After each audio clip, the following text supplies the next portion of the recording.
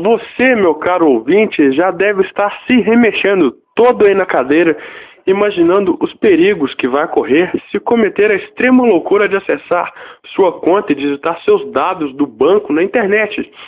Já deve estar se lembrando daquela prima ou cunhada que teve a senha roubada ou cartão de crédito clonado e ficou um mês sem receber, foi ameaçada de sequestro, até abduzida por ETs, e essa coisa toda que a gente já sabe, não é? Mas agora vem cá, você acha mesmo que indo ao banco, no mundo real, e retirando todo o seu salário, estará correndo menos riscos? Se você for ao banco e for assaltado, azar o seu, meu caro, o dinheiro já era, e mesmo se pegarem o ladrão, é raro os casos em que o dinheiro é recuperado. Entretanto, se você for a um caixa eletrônico acessar a internet, e mesmo usando todos os recursos de segurança, se o cartão for clonado, por exemplo, você vai receber tudo de volta. Fora o susto, não vai ter nenhum outro prejuízo. Você não correrá o risco de ser espancado, nem sequestrado, ou de sequer ser abduzido. No máximo será atacado por um spyware, e não por um cara de 2 metros de altura por 1,5 de largura, que mais parece um armário e que tem cara de pouquíssimos amigos. Esse medo que algumas pessoas têm é chamado de tecnofobia, e é um dos assuntos que vamos tratar hoje.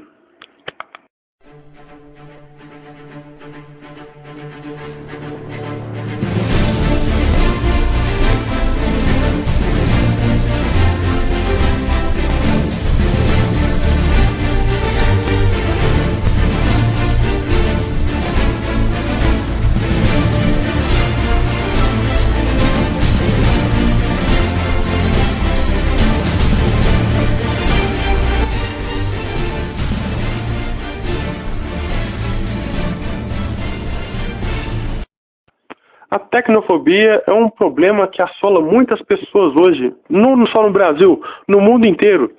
E não só em realizar operações bancárias via internet, como no exemplo que eu citei, mas em alguns casos extremos, o repúdio é total de qualquer aparelho tecnológico, desde um simples telefone, uma televisão, um computador, até carros, automóveis. Mas para aqueles que pensam que a tecnofobia é um problema contemporâneo, está redondamente enganado. Não, as origens históricas datam da Revolução Industrial, quando os trabalhadores começaram a perder os seus cargos para máquinas. Essa mudança totalmente social e inusitada, de repente, levou à rejeição das instâncias mais modernas e tecnológicas. Mas na época da Segunda Guerra Mundial, espalhou-se o medo do poder da tecnologia, usada como arma de destruição em massa, em especial depois das bombas atômicas lançadas sobre Hiroshima e Nagasaki. Isso ocorreu também com a tecnologia da informação no período da Guerra Fria, onde as pessoas começaram a se perguntar: o que será do mundo se o homem pode destruí-lo? Porém, em casos em que a tecnofobia não é desenvolvida como uma reação a uma mudança de ordem social, como foi na Revolução Industrial, a rejeição das novas tecnologias tem como base o conflito que criam com certas crenças pré-existentes ou valores éticos na sociedade. Atualmente, existem até sociedades inteiras completamente tecnofóbicas, como os Amish nos Estados Unidos, que resistem à mudança e tentam viver com tecnologias antigas, ultrapassadas. Uma explicação rápida sobre os Amish. Eles são um grupo religioso cristão que se baseiam nos Estados Unidos e no Canadá. Eles preferem viver afastados da sociedade, de cidades, no campo, preferem viver no campo. E não prestam serviços militares, não pagam a segurança social e nem sequer aceitam qualquer assistência do governo. Muitos evitam até mesmo fazer o seguro de vida. Eles se dividem em irmandades e essas irmandades se dividem em distritos e congregações, onde cada distrito é independente e tem suas próprias regras de convivência.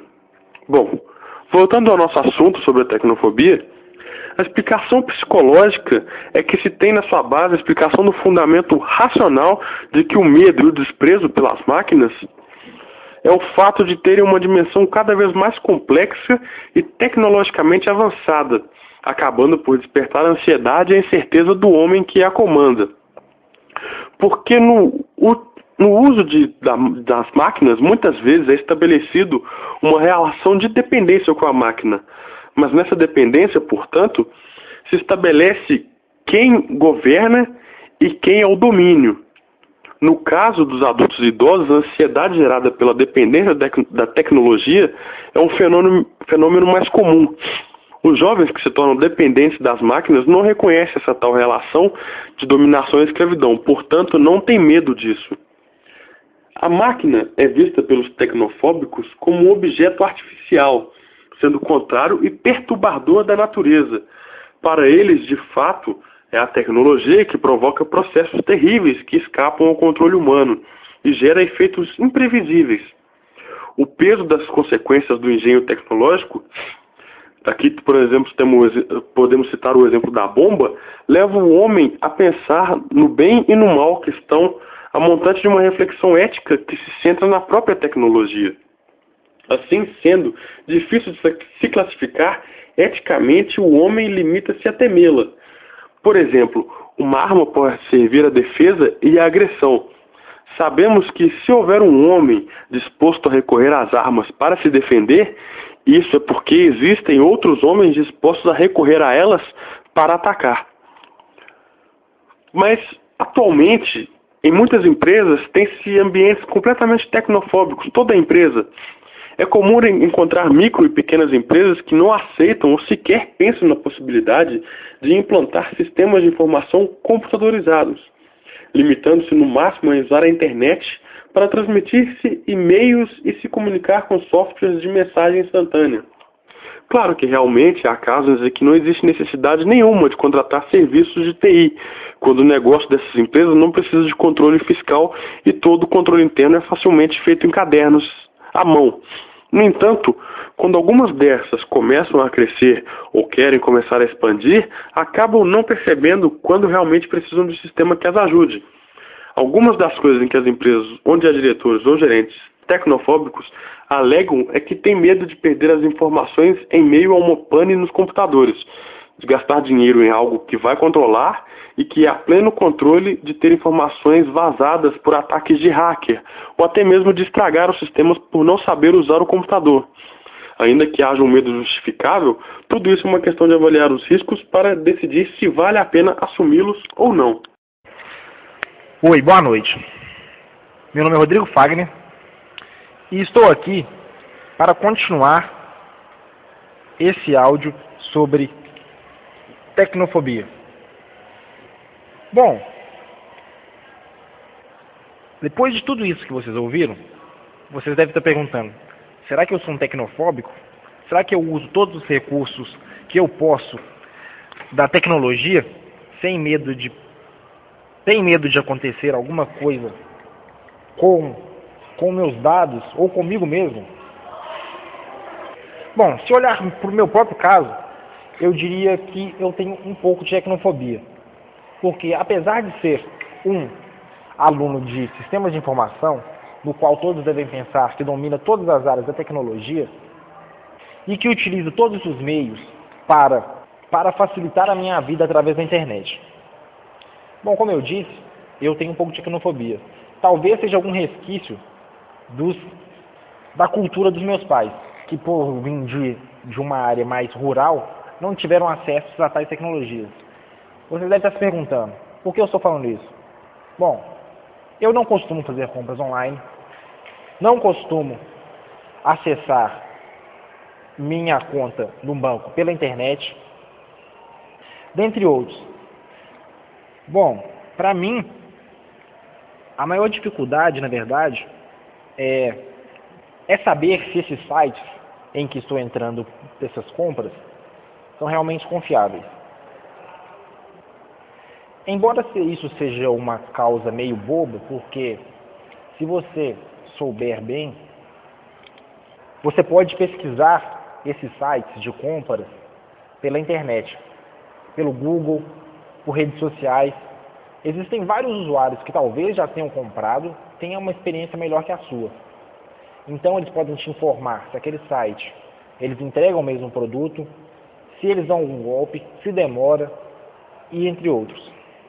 Às vezes esse medo nem é mesmo real. Porque eu tenho um próprio vizinho que foi comprar um videogame e quando ele abriu a caixa, tinha uma pedra. Uma bonita pedra. mas não era um videogame. Então, o que define um tecnofóbico? É o medo mesmo. Como a própria palavra diz, tecnofobia. É o medo que a pessoa tem de manipular as tecnologias e tem medo das suas consequências. Bom, aposto que muitos de vocês conhecem casos de pessoas que têm tecnofobia. Seus pais, seus tios, seus avós. Normalmente, essa tecnofobia vem mais das pessoas mais velhas, de uma geração anterior. Pois como elas não estão acostumadas com tal tecnologia, pois na época elas tinham que ir na loja comprar o seu próprio tênis, sua própria mochila e qualquer outro item, elas ficam receosas de comprar em frente a uma tela preta. Ela não sabe quem está vendendo isso para ela. Ela não sabe se realmente receberá. Ela não sabe como ela receberá. Algumas pessoas até imaginam que isso vai sair do computador de algum jeito. Bom, do meu lado está aqui o Matheus, que começou esse áudio com vocês, e ele gostaria de tirar a opinião dele. Na verdade, de emitir, né? Não, como você mesmo disse, o pessoal é meio desconfiado, porque as gerações antigas, antepassadas, sempre, qualquer tipo de comércio era sempre feito pessoalmente. Você não via, não era tipo, como seria alguém sem ser fazer um negócio sem ser pessoalmente com a pessoa. Era olho no olho, cara a cara ali. Por isso eu acho que ainda tem muito esse ressentimento, esse receio de se comprar alguma coisa de alguém que você não está vendo. Bom, Matheus, eu acho que isso vem do fato, mesmo das pessoas antigas, que elas gostam de negociarem. Elas gostam de negociar os produtos que estão comprando. Muitos, como se valiam antigamente, como se dizia, valia o pelo do bigode. Hoje em dia, não existe mais isso. A pessoa não te conhece, você não conhece ela. Vocês, exclusivamente, estão envolvidos em um ato de compra, no qual você quer o seu produto, ela quer seu dinheiro, vocês dois saem felizes. Ou nem tanto, como vimos, alguns sites não entregam seus produtos, e por isso as pessoas têm essa desconfiança. Bom, por isso, a tecnofobia tem que ser cada vez mais discutida. Porque, como estamos vendo, a tecnologia está avançando muito rápido. E se você, eu e todos não nos adequarmos a esse avanço da tecnologia, acabaremos ficando para trás. Não haverá lugar nesse mundo para a gente. Talvez minhas palavras parecem ser um pouco pesadas e um pouco absurdas, mas isso é o que acontece. Um artigo muito interessante que eu achei na internet falando sobre esse assunto, uma pesquisadora-chefe da Universidade de Nova York, ela disse que o problema é que a tecnologia ficou muito complicada ultimamente. Quando você vai ouvir uma música assim, você não só mais liga o rádio, tem todo um procedimento. Os manuais de telefone são escritos como se fosse um reator nuclear que você vai mexer nele. E às vezes você vai mexer num DVD, num Blu-ray, acaba sendo uma experiência humilhante. Por isso nós chegamos a um ponto onde essa tecnologia é tão normal e saudável, essa exposição toda, que a ideia de tecnofobia parece uma coisa muito surreal, muito antinatural. E indica até alienação. Mas é uma coisa que afeta muita gente. Pessoas que tem vezes que nem sabem que possuem a doença. E essa pesquisadora também diz que a tecnofobia pode estar ligada a emoções negativas, como ansiedade, sensação de incompetência, medo, estresse, até o nervosismo. A maioria dos tecnófobos tem vontade de desfrutar desses benefícios que a tecnologia gera, mas eles têm simplesmente medo de abraçar essa ideia. Nesse processo, enquanto a maioria das pessoas parece estar progredindo, indo para frente, os tecnófobos têm uma sensação que estão sendo deixados para trás. Segundo esse artigo, os principais sintomas da tecnofobia são o medo de computadores e as tecnologias correlatas, a resistência à automação de processos. Bom, isso na verdade... Oi, de novo, meu nome é Rodrigo. Bom, a resistência à automação dos processos é bem comum mesmo Ainda mais que nós da área de sistemas de informação observamos isso. Porque, por exemplo, quando nós fazemos algum software que é para ajudar a pessoa, para ela deixar de fazer o trabalho manual e fazer automatizado, essa pessoa tem muita resistência. Ela até, às vezes, cria barreiras psicológicas sobre esse tema. Elas, muitas vezes, dizem não saber como utilizar essas ferramentas, sendo que, no caso, é muito simples. Sempre são muito simples. Mas elas criam essas barreiras psicológicas que as prejudicam na hora de realizar a tarefa. Continuando, tem a resistência a migrar de um sistema para outro, até mesmo de um software para o outro. Isso é comum também. Postura altamente crítica com relação a qualquer mudança ou implementação tecnológica. A resistência passiva a novas iniciativas tecnológicas. Lentidão para aprender novas tecnologias. Facilidade em arranjar desculpas para não participar de treinamentos tecnológicos. A insistência em discutir a inutilidade de novas tecnologias. E a crença ferrenha de que o jeito antigo é o melhor. Bom, como ele comentou ali atrás, a resistência a migrar de um sistema para o outro ou de um software para o outro. Isso é muito comum também. Por exemplo, sistemas operacionais. Tem certas pessoas que elas têm Windows XP e para elas aquilo é tudo. Elas não querem saber de Windows 7, não querem saber de Windows 8, podia lançar o Windows 1000. Elas não querem saber porque elas já acostumaram com essa tecnologia e elas não gostam de mudanças. Na verdade, ninguém gosta de mudança. As pessoas ficam na sua zona de conforto e esperam que resolver todos os problemas dentro dela. E se, para resolver esse problema, elas tiverem que sair da zona de conforto, elas muitas vezes descartam qualquer outra solução que esteja fora. Isso que eu disse acaba se enquadrando em vários desses sintomas, como a crença ferrenha no jeito antigo de fazer, a lentidão para aprender as novas tecnologias, a facilidade de arranjar desculpas para não participar dos treinamentos tecnológicos. Isso se engloba em todos. O que caracteriza que os tecnofóbicos, na verdade, são muito parecidos. Todos são muito parecidos. Muitas vezes as pessoas que possuem tecnofobia têm vergonha de admitir que têm a doença. Ô, Matheus, na verdade, se isso for considerado uma doença, né? Porque alguns estudos dizem que não chega a ser uma doença, pois as pessoas não morrem de tecnofobia. Por isso não se deve tratar essas pessoas de forma diferente. Deve-se apagar a ideia de culpa e a vergonha em qualquer discussão sobre o tema e compartilhar com as pessoas que isso é um problema que aflige muita gente. Desde pessoas gerentes, CEOs e até as pessoas que trabalham nos níveis mais baixos das companhias. Bom, isso nos leva a crer que não é refletido na capacidade intelectual da pessoa. Porque, como ele mesmo disse, existem CIOs, gerentes, dentre outros, que possuem tecnofobia. Então, não fique pensando que isso é alguma coisa porque a pessoa tem problema de cabeça. A pessoa não é doida. Não é. Ela está apenas usando um instinto do seu corpo, que é a resistência do que é o novo, ou o que talvez atrará perigo, mesmo ela sabendo que, na verdade, não trará nenhum risco. É interessante abordar isso porque, historicamente, a ciência antes era considerada magia devido ao desconhecimento que o ser humano tinha sobre ela. Por isso é essencial que essas vítimas de tecnofobia reconheçam que elas possuem um problema dessa sobrecarga de informações e do incontrolável ritmo da tecnologia. Você deve estar se perguntando, a tecnofobia ela tem cura?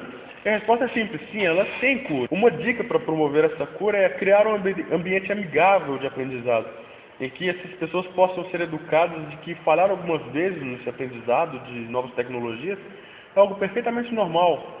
Na verdade, quanto mais se falha, mais se aprende e mais os conceitos se solidificam no aprendiz. Por exemplo, a filial da Intel na Austrália, ela possui um departamento fictício chamado Tech Therapy Group, justamente para curar vítimas da tecnofobia. Esse tratamento consiste em apresentar vídeos e estudos de casos fictícios para exemplificar as situações que algumas dessas pessoas passam. Assim, tendo uma proposta cômica, mostrando que com risadas também pode se curar a tecnofobia. O que os tecnófobos precisam aprender é dar um pequeno passo de cada vez sob a supervisão de um mentor que aplauda seus esforços e recompense suas vitórias. Porque a verdade é que a tecnologia chegou para ficar e isso é inquestionável e um futuro incontornável. Preparar-se para viver num mundo que é tão dramaticamente diferente do que era há uma década é equipar nosso intelecto para vivenciar os avanços da próxima década. Alguns de nós podemos ser pontas de lança nessa marcha em direção ao futuro, mas todos nós somos caminhantes dessa... Bom, pessoal, isso foi uma breve explanação sobre o tema de tecnofobia. E lembrando a vocês que esse assunto de tecnofobia tem que ser mais abordado na sociedade. Uma vez que a tecnologia está avançando e não vai parar. Daqui uns dias vai ter carro voando, computadores na telas dos carros, para-brisa na verdade. Então, pessoal, vamos ficar atentos a isso e combater a tecnofobia. E não se zanguem quando algumas pessoas não souberem algo sobre a internet e como navegar dentro dela. Apenas as ajude, porque assim você vai garantir seu lugar no céu. Ou não, né? Bom, pessoal, depois de discutirmos um pouco sobre tecnofobia, vamos tratar do oposto, que também está sendo muito discutido graças à evolução dos computadores, a tecnofilia. Para quem não sabe ou não conhece esse termo, tecnofilia é uma pessoa que usa extremamente os computadores. A pessoa é dependente da tecnologia. Algumas pessoas até deixam de ter vida social graças à tecnofilia. Bom, um exemplo disso são aqueles jogos online em que a pessoa está tão absorta nesse mundo virtual, que elas deixam de ter vida. Aí quando elas se dão conta de que não estão se relacionando com ninguém pessoalmente, acabam entrando em depressão. Eu tenho casos de amigos que começaram a jogar alguns jogos e ficaram dependentes. Eles ficaram doentes mesmo, graças a essa tecnologia. Porque antes, o meu avô não ficava na frente de um computador matando monstrinhos virtuais. Meu avô ia caçar. Matava bicho de verdade. Isso faz bem. Bom, apesar disso que eu estou dizendo, tecnofilia também não pode ser apenas levado para o lado mal. Por quê? Porque muitas vezes, ou talvez poucas, não sei, isso acaba se tornando uma fuga da realidade para essas pessoas. Elas deixam o seu mundo conturbado, o seu mundo cheio de problemas, e vão viver um novo, onde elas podem ser o que quiser. Por isso, antes de mais nada, se você tiver alguma pessoa que você considera fazendo parte desse mundo irreal, o melhor a se fazer é procurar um psicólogo. Não fazer igual se vê muito por aí, do tipo, te senta a vara, moleque baitola. Porque a pancadaria não é solução para quase nada. Não digo para nada porque hoje em dia a gente não sabe de muitas coisas, né? Mas voltando ao tema de tecnofilia, bom, o Matheus agora vai passar para vocês uma pequena explanação do perfil de pessoas que têm tecnofilia. As pessoas que possuem tecnofilia, muitas vezes, poucos problematizam o capitalismo financeiro e se integram sem qualquer dificuldade a ele e às suas demandas ideológicas. Mas o perfil dessas pessoas, normalmente, são pessoas providas de conhecimento dos artefatos técnicos, que muitas vezes se focaram tanto na especialização do saber tecnológico que deixaram nascer do outro lado uma tremenda alienação da cultura em relação à máquina. E algumas pesquisas mostram que são dados alarmantes às pessoas que têm tecnofilia. Porque, segundo as pesquisas, 61% dos entrevistados se dizem viciados na internet. E os 39% restantes dizem que, se eles quiserem, eles conseguem parar. Já na questão de faixa etária, a utilização da internet é muito maior entre jovens de 13 a 17 anos, que representa 71% dos jovens entrevistados. Enquanto as pessoas mais velhas, entre 55 e 64, representam apenas 39%. Bom, pessoal, isso nós podemos observar por nós mesmos. Eu no meu caso, 20 anos, tenho o vício de entrar na internet todos os dias, procurando informação, rede social e entre outras coisas. Mas então, pessoal, o que eu tinha para falar para vocês, por enquanto, é só. Eu vou me despedir e deixar o Matheus continuar com a explanação dele.